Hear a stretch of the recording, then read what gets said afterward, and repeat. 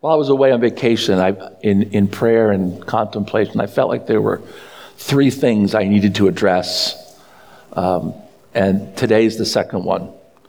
The first, last Sunday, I preached the urgent need for us to ask for the infilling of the Holy Spirit. We need to continually be asking for the infilling of the Holy Spirit. Today begins a second topic. And I want to tell a story about the nature of the kingdom of God to us, how we interact with the kingdom of God. But it's always good to set the setting, the context for a particular story. And so I'm going to whistle a tune. And the minute you recognize it, join me in the whistling. Okay? Are you ready? Join me as soon as you recognize it.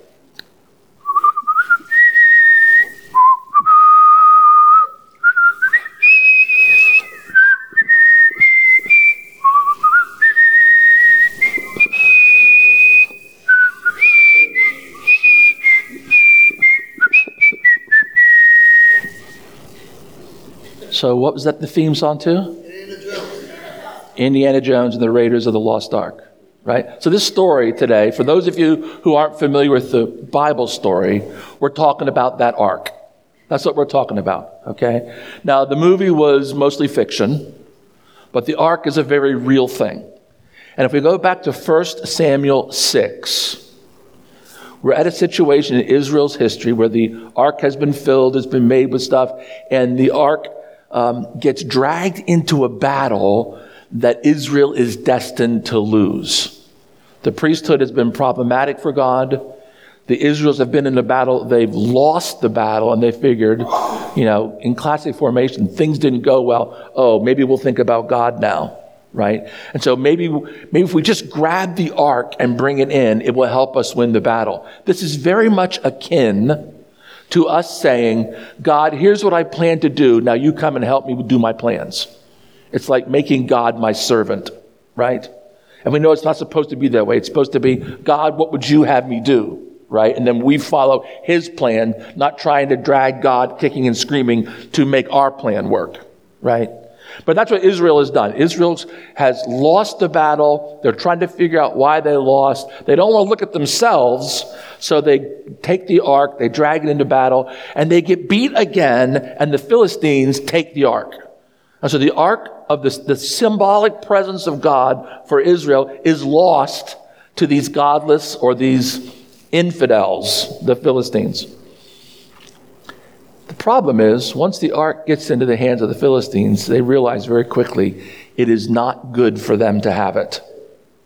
And in the first encounter, they put it in their temple, and the next morning they wake up and their God, their idol, has fallen on the floor face down.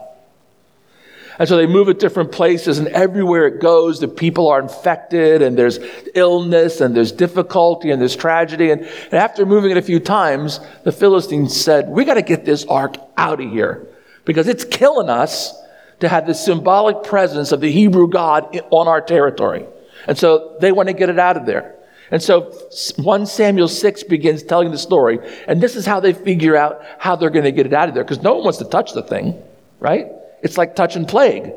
So no one's going to touch it. So the wise men of the Philistines tell the Philistine leaders how they're going to get rid of this. This is what they're going to do. They're going to put the ark on a cart, and they're going to attach it to 2 cows, but not just any cows. They're going to attach it to 2 cows who have just given birth, and their calves are over here. And they're going to put the calves behind the cows.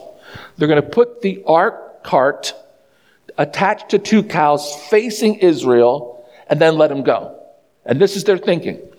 If it really is God causing all this chaos in our country because of this ark, then God will lead the ark back where it's supposed to go, and the cows will go forward.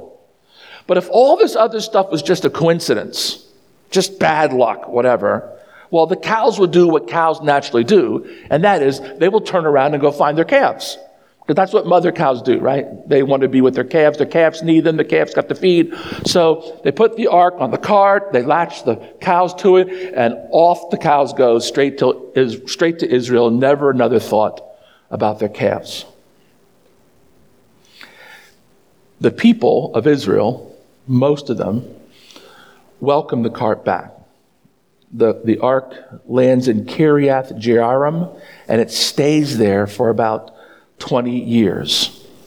And the ark is in Israel, but doesn't get moved to Jerusalem until David is securely on the throne in Jerusalem. And the story then continues in 2 Samuel 6. So you got to jump over to the next 6th chapter when David goes to get the ark and retrieve it. Okay? So David goes to return the ark to Jerusalem. He goes to Abinadab's house, and they're going to bring the ark home. And so they put the ark on a cart again. Shouldn't have done that. Ark doesn't belong on a cart. There's rules for how you deal with the ark. But they put the ark on a cart, and 2 guys, Uzzah and Ahio, are driving the cart when the oxen stumbles a little bit. The cart shakes a little bit. There's a tremor in the ark, and Uzzah reaches out and puts his hand on the ark to stable it and is immediately struck dead. Because you don't touch the ark. There are these long acacia wood poles that go on either side of the ark. And the Levites pick up the poles, and the ark is carried. It's borne on the shoulders of men because the symbol of God is too holy to touch. You don't touch it. Well, David thinks this is stupid, and he's angry at God, doesn't continue bringing the ark to Jerusalem. He stops right there and doesn't understand why it matters so much. Why does this guy die just because he was trying to do a good thing, wasn't he? David's mad because he doesn't understand this basic thing. You can't assign to others what God requires you to do. The Levites are required to carry the ark. But it seems easier to just let the pack animals carry the weight. Throw it on a cart, let's get going. Not so fast. There is a reason that the presence of God, which is symbolized by the ark, must be carried by people. God has chosen to work through people. The kingdom of God is always carried forward by human hands in the way that God directs. There are no shortcuts. There are no easy ways forward. God's ways are not necessarily convenient. Perhaps they seem inefficient at times, but there are reasons for them. Well, David's just too afraid to bring the ark home because of God's demanding nature. So he stops the parade, sends the ark elsewhere in Israel. He puts it in somebody else's backyard to let them bear the responsibility for it. Sounds like us when the town is voting on whether to have a landfill or not. Yeah, we need the landfill, just not in my backyard, right? He shifts the ark off to somebody else. He doesn't really say anything to the Levites according to the story, but we know the Levites are the ones who are supposed to be carrying this thing. We know the ark is supposed to be accompanied by sacrifice and worship.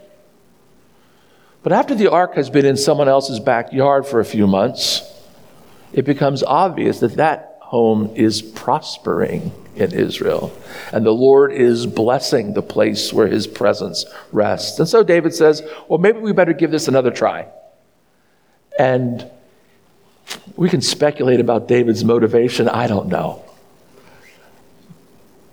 But this time they follow the instructions carefully. There's a sacrifice made. There's worshiping in front of the ark. This new parade looks nothing like the old parade. And David personally leads the entourage as the people of Israel bear the Ark of the Covenant.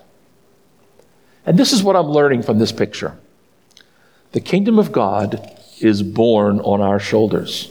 The kingdom comes through us. We can't assign the job of bearing the kingdom of God to anyone else. The job is ours. The kingdom will travel through our personality, by our commitment, by our contributions, and by our service. In the Lord's Prayer, we prayed this morning and we pray every Sunday. When we pray, let your kingdom come, the grammar of that statement really it means, let your kingdom come through me. Let your will be done through me. Let your name be hallowed through me. In every one of those, the tense of the verb means through me. We're praying that, Lord, it's not just that we want your kingdom to come, and we do want that. We want to be used to bring your kingdom. That's what we're praying every time we say that. Every time we pray that, we're saying, Lord, through me, let your name be hallowed. Through me, let your kingdom come. Through me, may your will be done. Do you understand the implication? We are bearers of the kingdom of God. It advances through our lives, through our commitments, through our contributions, through our service. Now, I'm not hinting that the kingdom is limited to our resources. The fruitfulness of the kingdom of God is accomplished by Christ alone. But by his creative choice, he has designed his mission on earth to be fundamentally entwined with the effort, experience, and sacrifice of his children. I do not understand why he chose to allow us to participate to this degree. There are certainly other ways he could have set up the kingdom, and I know he probably really didn't need our help to begin with. But he made the choice, the creative choice, to include us and to use us as his methodology. He has designed the way we carry the kingdom. And I think he's done it for some of these reasons. He's designed us to carry the kingdom to keep us connected to him and connected to one another. He's designed that we carry the kingdom in order to keep us involved in the work of the ministry, to motivate us to care for others, and to shape us by the work that we do together. I mean, the implication is if we're not working together, we're not receiving the necessary transforming grace that he wants to send us so that we can be shaped to work together. It reminds me of the man who willed a great sum of money to his son. And the only stipulation was that his son call his mother on the phone every week and that they talk for an hour or until the mother was ready to hang up. That's a leveraged gift. He leveraged his gift to create an ongoing connection between his son and his wife. That's a leveraged gift. And I think that the ark of God, which symbolizes the presence of God wherever it went, by being born on the arms of God's people, it meant that God's presence would forever be carried by the people. This is a leveraged gift. God is going to bless his creation, and he's going to do it through his people. And so he's leveraging his blessing to be carried by his children so that through them all nations of the world could be blessed. It makes me ask the question, how do we bear the work of the kingdom of God today? We understand that we're obligated to serve, and we are delighted to serve, serving as if all of our work was for Jesus himself. We know that, right? Whatever work we do it as unto the Lord. That's what we're called to do. So whether we're cleaning toilets or doing brain surgery, it's all to the Lord because that's the work we've been given, and we do it to his glory. I was reminded of the way around here we bear the kingdom when I was watching Mark Davis and Rick Pisani pull a hot water heater out of the basement of one of our homes. That's part of how we bear the kingdom. I mean, Pat Kane had already installed the replacement hot water heater in the building, and they were dragging the other one out on a Saturday morning when they could have been doing other things because that's how we bear the kingdom. We didn't get in the road of Bob, who was mowing the lawn yesterday or doing all the things that make this part of the kingdom operate. But that's part of what it means to bear the kingdom. We care for this facility as one way we bear the kingdom. In an earlier day, when there was more of an apprentice model to family relationships, it was not infrequent that an oldest son would inherit the father's business and would be an apprentice to them. And in time, the tools of the trade would get transferred from father to son so that the business and the work could continue. And we here, having just celebrated 125 years of ministry, understand that this building is a tool that we have been gifted, just like an apprentice, father to son, and we use this building as a tool to bring his kingdom. We have lots of space here to do lots of different things, and kids learn here every day, and people come to celebrate recovery at night, and all these various ministries are part of advancing the kingdom of God, but we have to use the tools. So we have to care for this place. We have to invest in this place. We have to rake the stinking leaves when they fall down. We have to take care so that we can pass this tool down to our sons and daughters who will continue to carry the work of the kingdom. So, all the work we do as unto the Lord. And sometimes it's not convenient and sometimes it's not efficient, but there's a madness to God's method, right? And the madness is he wants to keep his people and his kingdom linked together so they can bear the kingdom of God. There's a second way that we bear the work of the kingdom of God today, at least one more way. And that is, we're also called to be cheerful givers. And we talk about giving in the Bible, we often talk in terms of tithes. You can't avoid the topic of tithing. In fact, we wouldn't want to avoid it, because it is a practice that brings us such incredible blessing. The word tithing literally means 10%. And in the Bible, it is first used when Abraham gives 10% of the spoils of a conflict to Melchizedek, who is the Prince of Salem, the Prince of Peace. And some believe he was an instance where Jesus took form on the earth long before he came. That establishes the baseline for the tithe at 10%. A careful study of the Old Testament will yield many different facets of how the Israeli people gave to God to support the kingdom. A tithe of the increase of the field, of the crop, was required annually. This was a first fruits offering of sorts. After the seed for the grain was removed for the following year, the first 10% of the harvest went to the temple. The firstborn of every animal was holy to God and is owned by God in the Old Testament. Giving it is required. Now, this wasn't included as a part of the tithe, since this part already belonged to God. This was above the tithe, as I understand in the scriptures. So the firstborn son is holy to God and owned by God. Giving him to God is required. In case of firstborn animals, most are eligible to be redeemed. That means instead of giving your firstborn calf to the temple, depending on what the temple needed and what the regulations were, you could buy that animal back from the temple and redeem it and give them the standard going rate for a calf instead. And so there are different ways the giving was actually accomplished, but each firstborn son also belonged to God, and they always could be redeemed. But redeemed sons always remember they belong to God, that they have a special responsibility for the kingdom. So how were these tithes or these gifts given? Think about the process. I mean, we have a Sunday offering.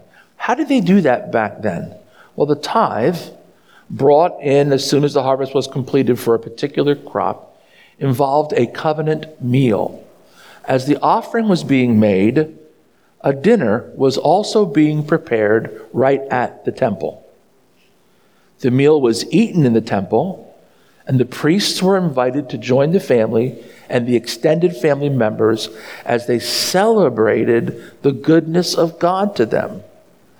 The giving of the gifts, the bringing of the tithe, was accompanied by worship and celebration. So it wasn't like you're paying your tax bill and you're sort of grumbling under your breath while you write the check. This was we're going to the temple, we're bringing 10% of what God gave us. We're returning a portion of the crop He enabled us to grow, provided the weather for us to grow, provided the protection for us to grow. And we're going to celebrate with joy what God has given us in this particular way. The remainder of the tithe, after the meal had been eaten, went to the support of the priests and the Levites. This list, this description isn't exhausted.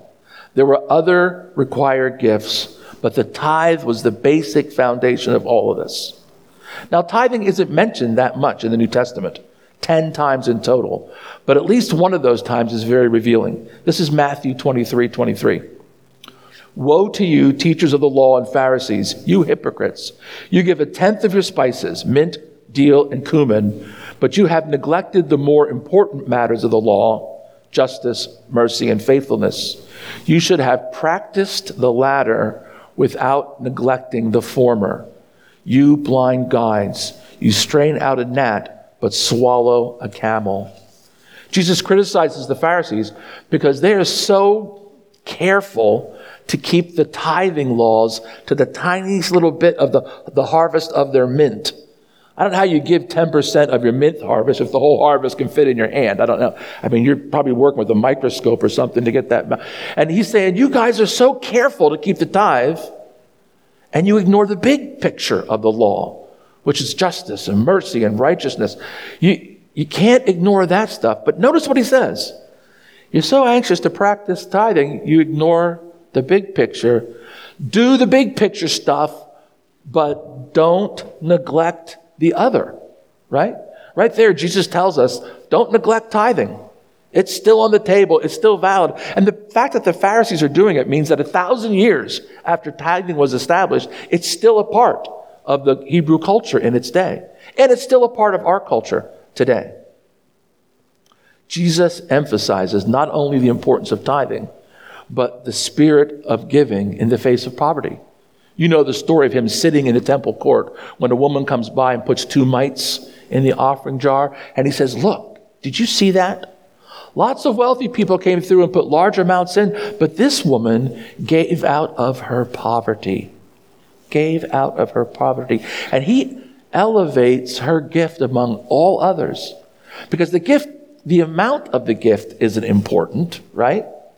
It's the sentiment behind the gift. It's the level of sacrifice involved. It's the love that the gift reveals for the Father that means everything to God.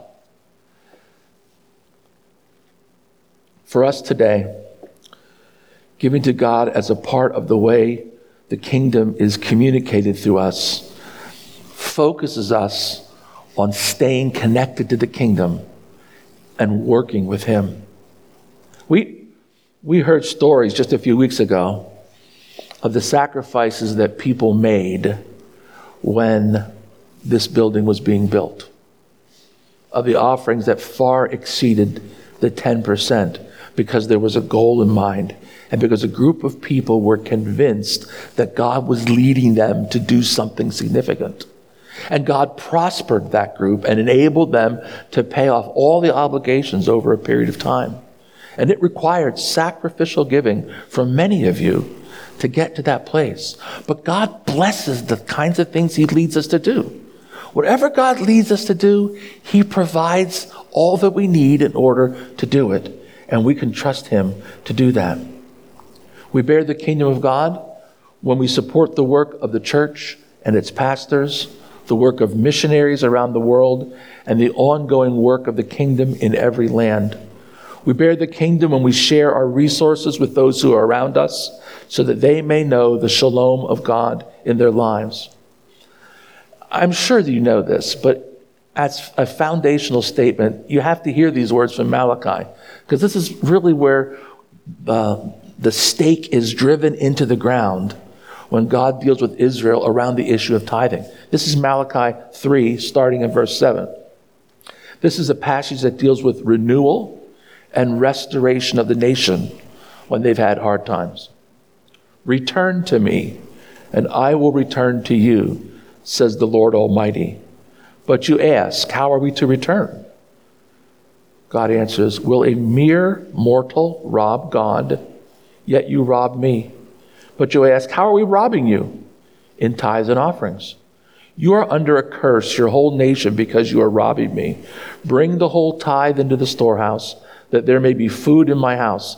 Test me in this, says the Lord Almighty, and see if I will not throw open the floodgates of heaven and pour out so much blessing that there will not be room enough to store it. In this passage, God is promising blessing to those who tithe, to those who bear the kingdom. Let me just summarize briefly. We have been assigned by God to be bearers of the kingdom of God, and his kingdom comes through us.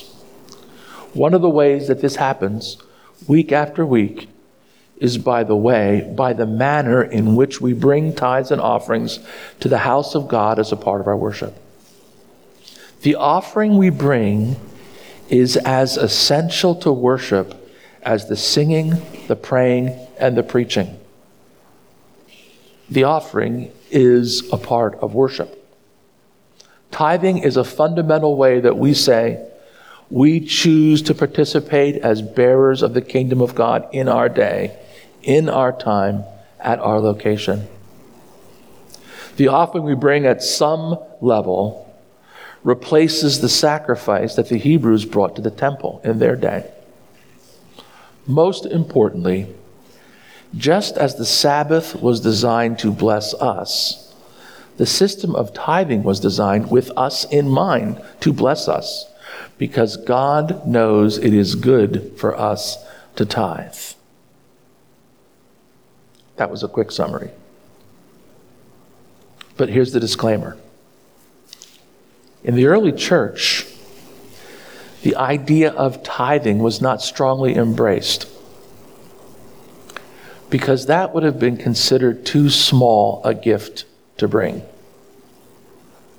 For those folks, everything the early church folks owned was on the line for God and the kingdom.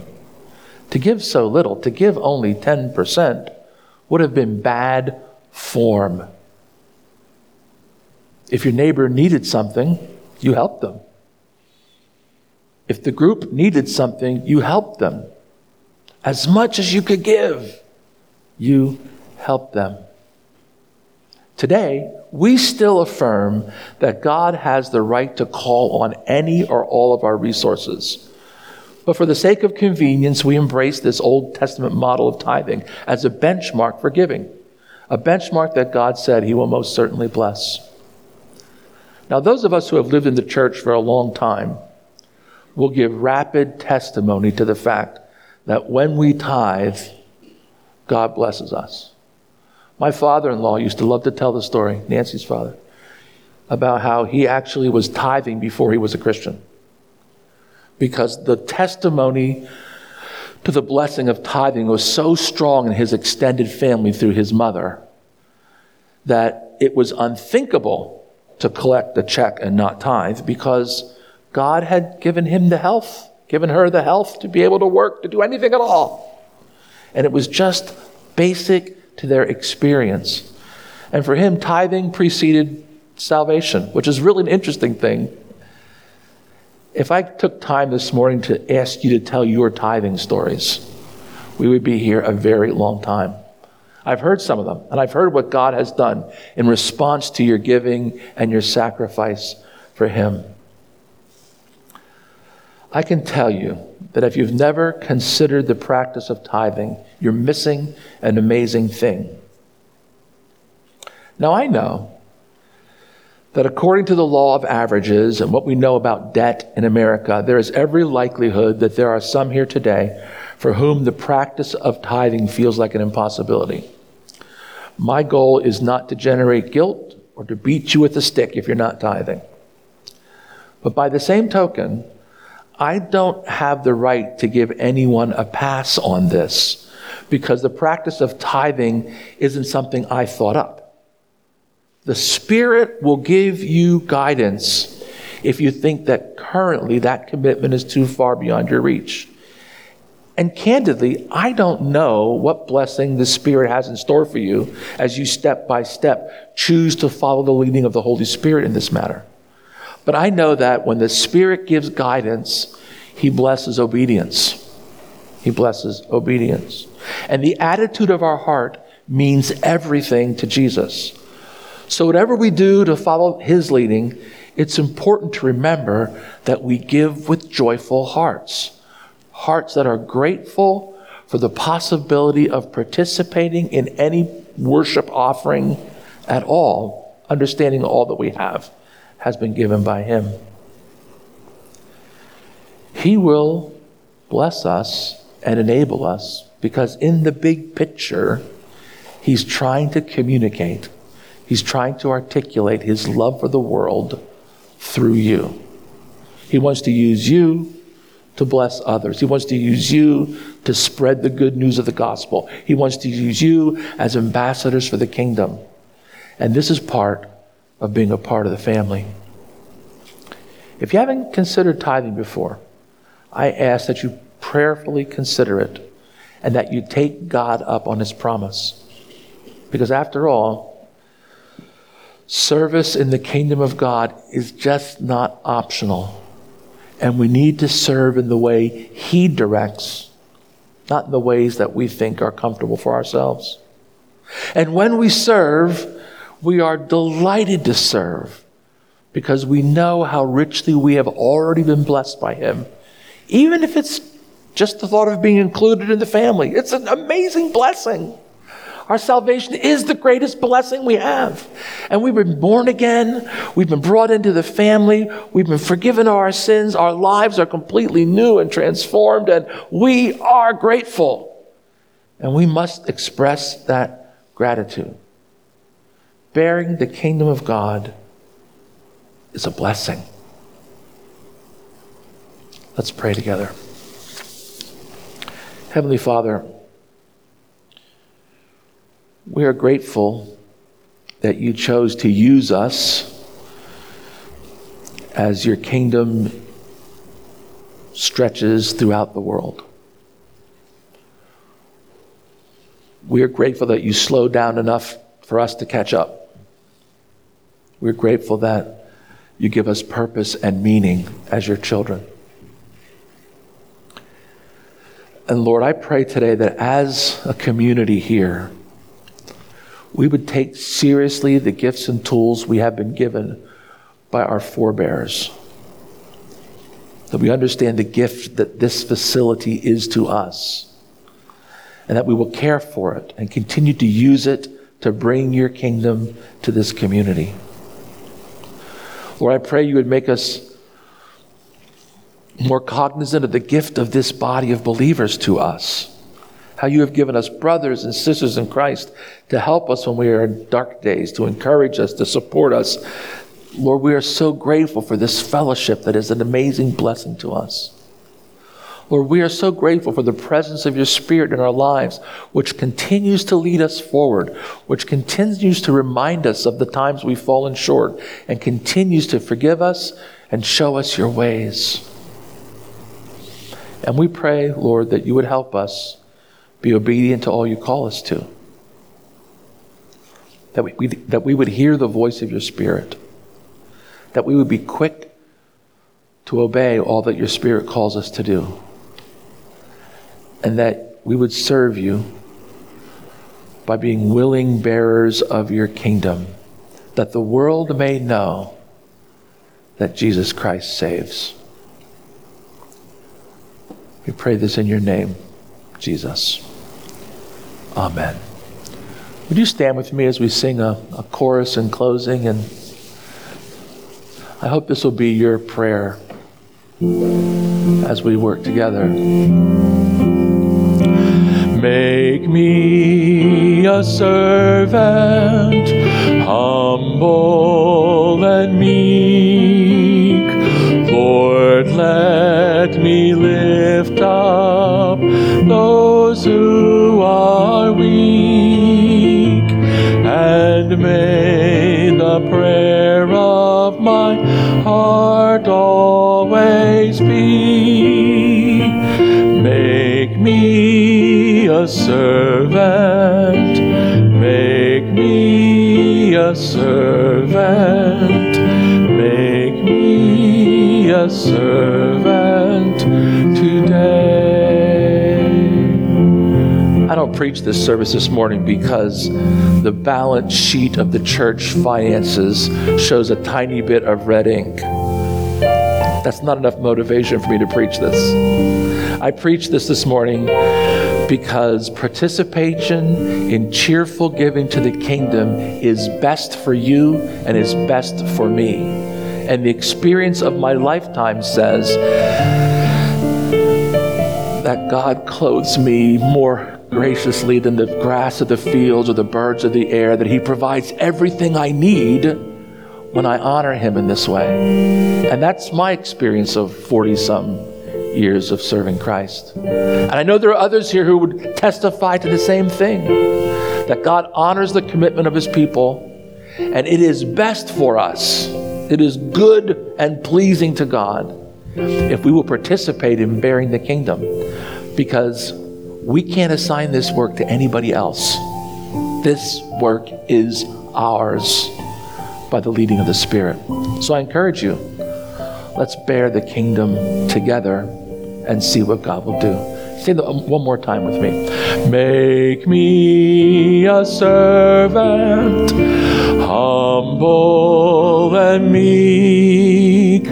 Lord, let me lift up those who are weak, and may the prayer of my heart always be, make me a servant, make me a servant, make me a servant today. I pray that you will know the joy of being used by God now and always to His glory. Amen. Go in peace.